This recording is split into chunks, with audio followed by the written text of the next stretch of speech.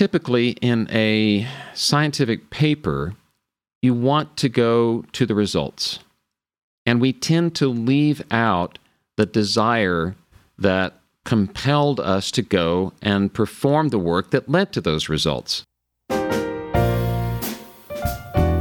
I'm David Oatey, and this is The Power of Story and Science, a mix of content and conversations on how to bring your science to life through powerful presentations.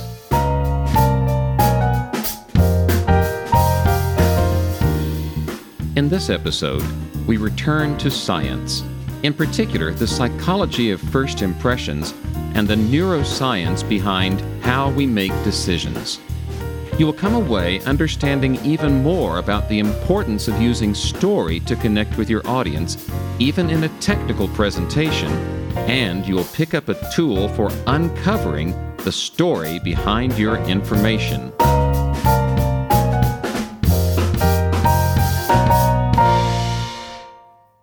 Hello, and welcome to The Power of Story and Science. I'm your host, David Oatey. This program is a mix of content and conversations. What does that mean? It means sometimes we'll have guests for interviews, and sometimes, as is the case with this episode, you're just hearing from me in order to get some of the fundamental information, some of the foundational concepts that I believe are important in helping anyone who gives technical presentations to understand how to connect with their audiences so that information transfer can take place. In episode 1, you may have heard me talk about the science of oxytocin, the discoveries that Paul Zak at Harvard University made that show that oxytocin expression can be triggered in the brain by hearing a story. And when oxytocin surges in your brain, you will feel empathy toward another person. And as a speaker, you want your audience to feel empathy toward you. Hence the importance of using stories, not just information. An information dump goes nowhere. The problem statement I come back to over and over is, your information goes nowhere if you don't meet the needs of your audience. And what does your audience need? They don't just need information, they need information from a trusted source. Oxytocin is one of the keys to building trust with your audience. That's why it's important to be able to tell stories, because the story is the most fundamental unit of human connection. It's also important to understand how people form first impressions of you. When you get up in front of an audience to speak to them, whether you're in person or whether it's virtual, your audience is going to begin making judgments right away about whether they want to keep listening to you. So in today's episode, we're going to look a little bit more at some of the science that I find fascinating, particularly the science of how we form first impressions. I think you'll be surprised by some of the findings I'm going to share with you, and you'll see how those findings are directly applicable to how you establish a relationship with your audience.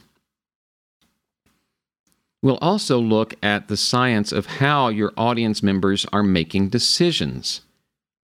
That's an important thing for you to consider as well, and that's one more bit of evidence that's steering us back to the importance of being able to tell an effective story, even in a scientific or otherwise technical presentation. That'll be what we'll cover in the first part of this episode, and in the second part, we're going to look at a tool that I developed in my book, The Speaker's Quick Guide to Telling Better Stories. I'll be sharing that tool with you. It's a tool that consists of 8 questions you can ask that will help you uncover the story behind your information. Does that all sound promising? Great. Let's get started. Harvard researcher Amy Cuddy, C-U-D-D-Y, in her book Presence, talks about the science of first impressions, and it's quite interesting. What psychologists have figured out is that we form first impressions of people very quickly based on 2 primary factors. We're looking for the answers to 2 questions. is this a person I can trust? And is this a person who can do something useful for me? In other words, we're looking at trustworthiness or warmth and effectiveness or competence. The psychological terms would be warmth and competence. And the interesting thing is that although we're looking at both of these factors very quickly, there is a distinct order in which we evaluate them. Guess which one comes first? Warmth. That's right. We're looking to see if we believe that this person is someone that we can trust and like being around and feel comfortable around, before we address the question of whether this person is capable of doing something useful. Now, from an evolutionary standpoint, that makes perfect sense. If you encounter a stranger in an environment where survival is not assured, the first thing you want to know about that stranger is this someone who might do me harm? Before you wonder, is this someone who can help me hunt down dinner or build a fire? So it makes sense that we would assess our safety, the trustworthiness of the stranger first. But here's the thing. That flies in the face of what so many of us do as technical or scientific presenters. Because what do we want to do? We want to establish our competence first. That's why we typically give introductions that are full of academic credentials. Guess what?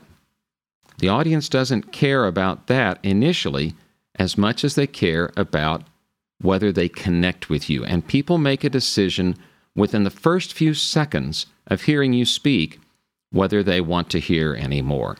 So isn't it important that you know how to form a positive first impression?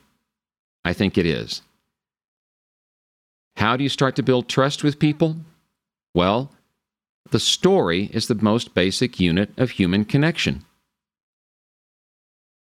And even before you take the stage, if you use your opportunity to be introduced by someone else effectively, you can start to build a sense of trust and a sense of curiosity in your audience members' minds as to what you're going to bring them and what's going to happen next. I'll look at the specifics of how you build such an introduction in a subsequent episode. For now, what I want you to take away from this is the importance of building trust before competence. And you do that by using story. Now, here's another reason why story is so important. Neuroscience is fascinating.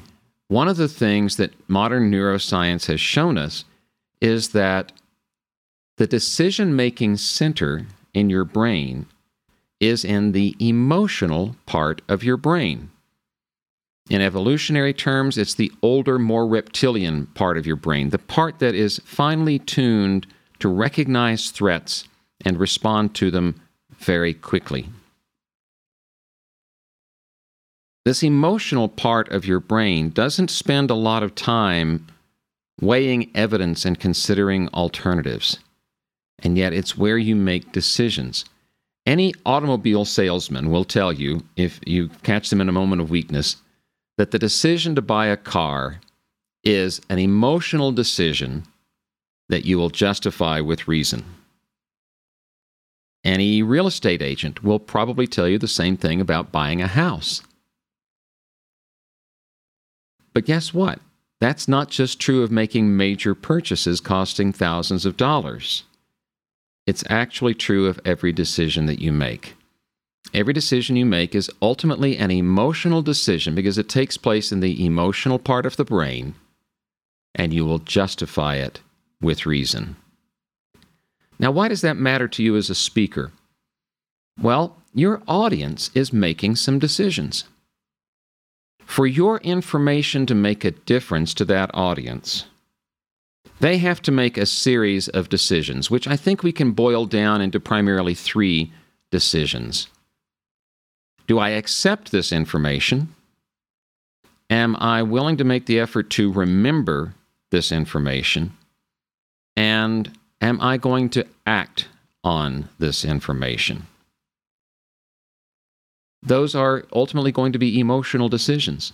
So guess what? Those decisions will not go in your favor unless you make an emotional connection with your audience. And you do that how? By using story. So this is still a lot of the why behind the importance of using story. In subsequent episodes, we'll get more into the how, the nitty-gritty, the tools that you use, the ingredients you need to assemble in order to build an effective story, particularly a story that is related to your scientific or engineering or other technical work, where we tend to be skeptical of stories. And trust me, I'm not encouraging you to use a story as a substitute for evidence. As I mentioned in episode 1, I do know that the plural of anecdote is not data. But you will see shortly how story can help you frame that information so you're not just doing an information dump. So, the science of first impressions. To make a powerful first impression on someone, you have to build trust before you begin demonstrating your competence. And to get people to make decisions that will go in your favor when it comes to accepting, remembering, and acting on your information, you have to connect with them emotionally.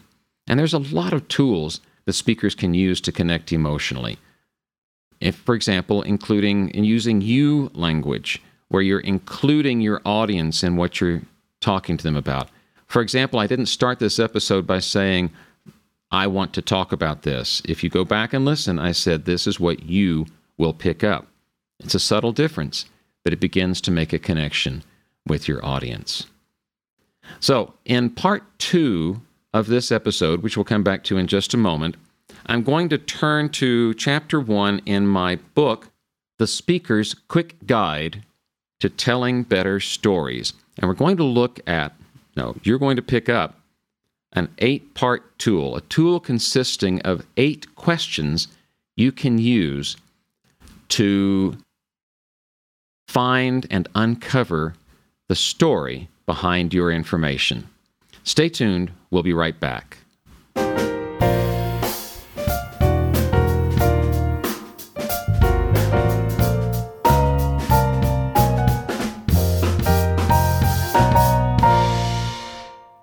Welcome back to The Power of Story and Science with David Oatey. This episode, as you see, is a content episode.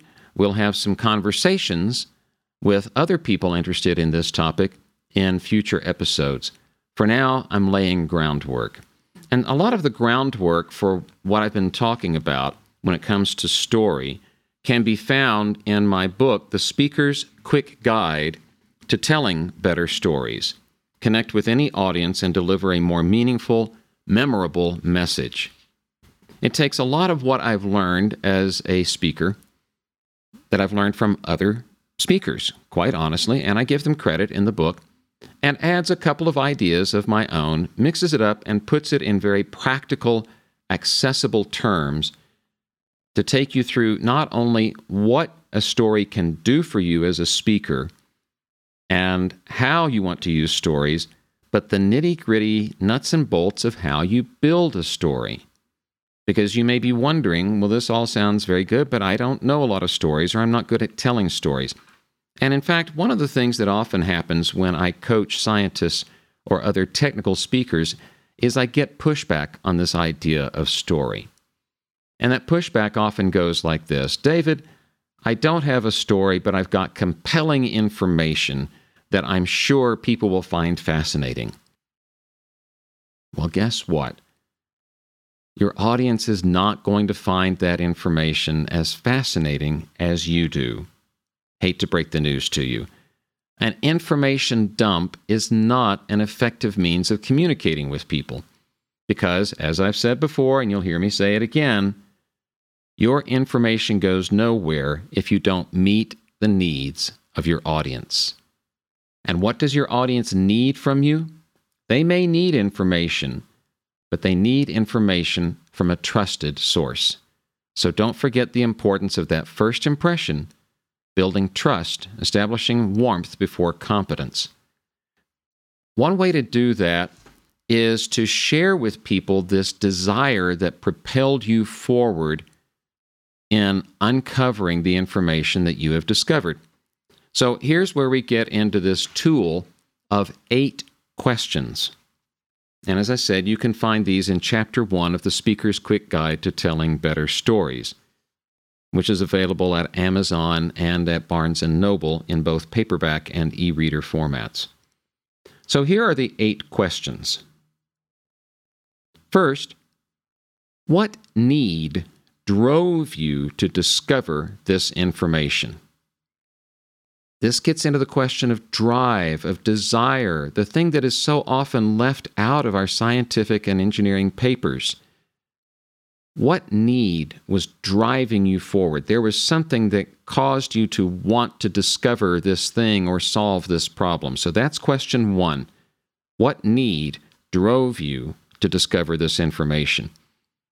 Question 2, what did this information mean to you when you first learned it? What did this information mean to you when you first learned it? Think back to when it was a novel concept. You had just had that aha or that eureka moment. What did that mean to you? What promise did that hold for something that was going to unfold in your future? So that's question 2. Question 3, what makes it so compelling that it must be shared? What makes this information you've uncovered or this solution you've devised so compelling that you need to share it with other people? Question 4, how are you living differently now that you are aware of this information? Question 5, how has it made a difference to someone else? Question 6, what difference might it have made had it been known sooner? Now, this question requires you to engage in a little bit of interpretation, okay? Some conjecture, perhaps. And yet it could still be very helpful to look at it from that perspective. What difference might it have made had it been known sooner? You know, if we had discovered this, well, think how many lives might have been saved in World War I if penicillin had been discovered sooner, for example, okay? To use one big example, but there could be smaller examples from your own work. Number 7, when have you seen your evidence in action? And finally, question 8, what have you seen happen in the life of another person that brings this concept to life? So those are 8 questions you can find in the Speaker's Quick Guide to Telling Better Stories that if you will ponder these questions and write down some answers and explore them a little bit, I am quite sure will lead you to uncovering some fascinating story behind your work. When we write technical or scientific papers, we don't put story in them typically, unless the point of the story is a case study where there might be a story about someone. And I can see the reason for that, because typically in a scientific paper, you want to go to the results. And we tend to leave out the desire that compelled us to go and perform the work that led to those results. And in a scientific paper, that's perfectly understandable. A presentation is not, however, a paper.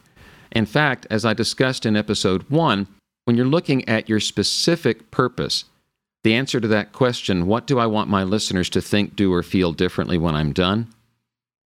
Your purpose in giving your talk may be to spark enough curiosity, enough interest in your listeners' minds that they'll want to go and read your paper, in which case they can get all of that information and its clinical level of detail. But they're going to do that because they're going to want to know the solution that you wanted so hard to find, to uncover. So let that desire come through. Be human. Why? Because Amy Cuddy says the research shows that people value warmth. They look for warmth. They look for a connection with you at a human level before they look for competence. Warmth before competence. Or, as I like to put it, connection before content.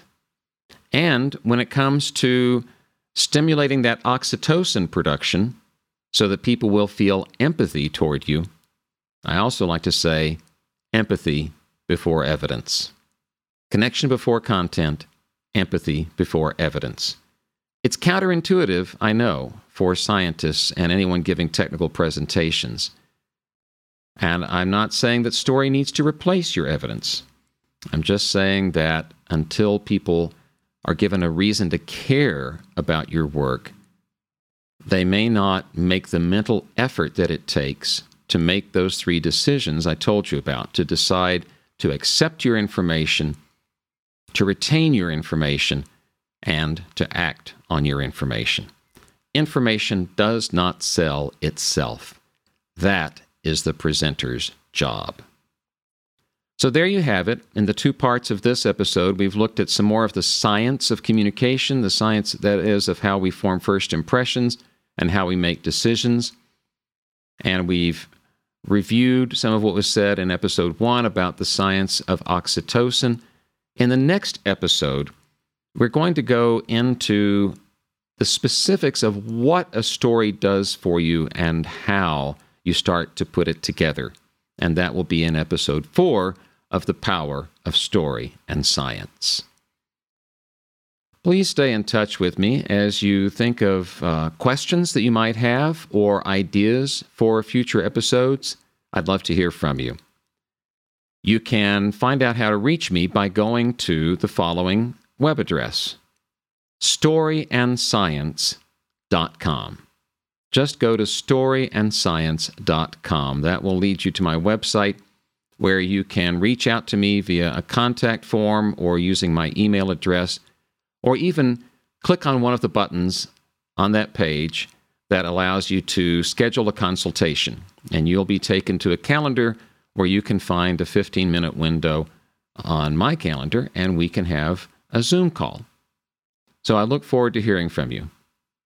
The Power of Story and Science is a bi-weekly program, with few exceptions, and I'm David Oatey. Thank you for being here. This has been The Power of Story and Science. If you like what you heard, please tell a friend, leave us a review, or, so that you don't miss anything, subscribe at Podbean or wherever you like to get your podcasts. This program is a production of Speaking of Solutions, LLC. Theme music by Kevin Lufkin. I'm David Oatey.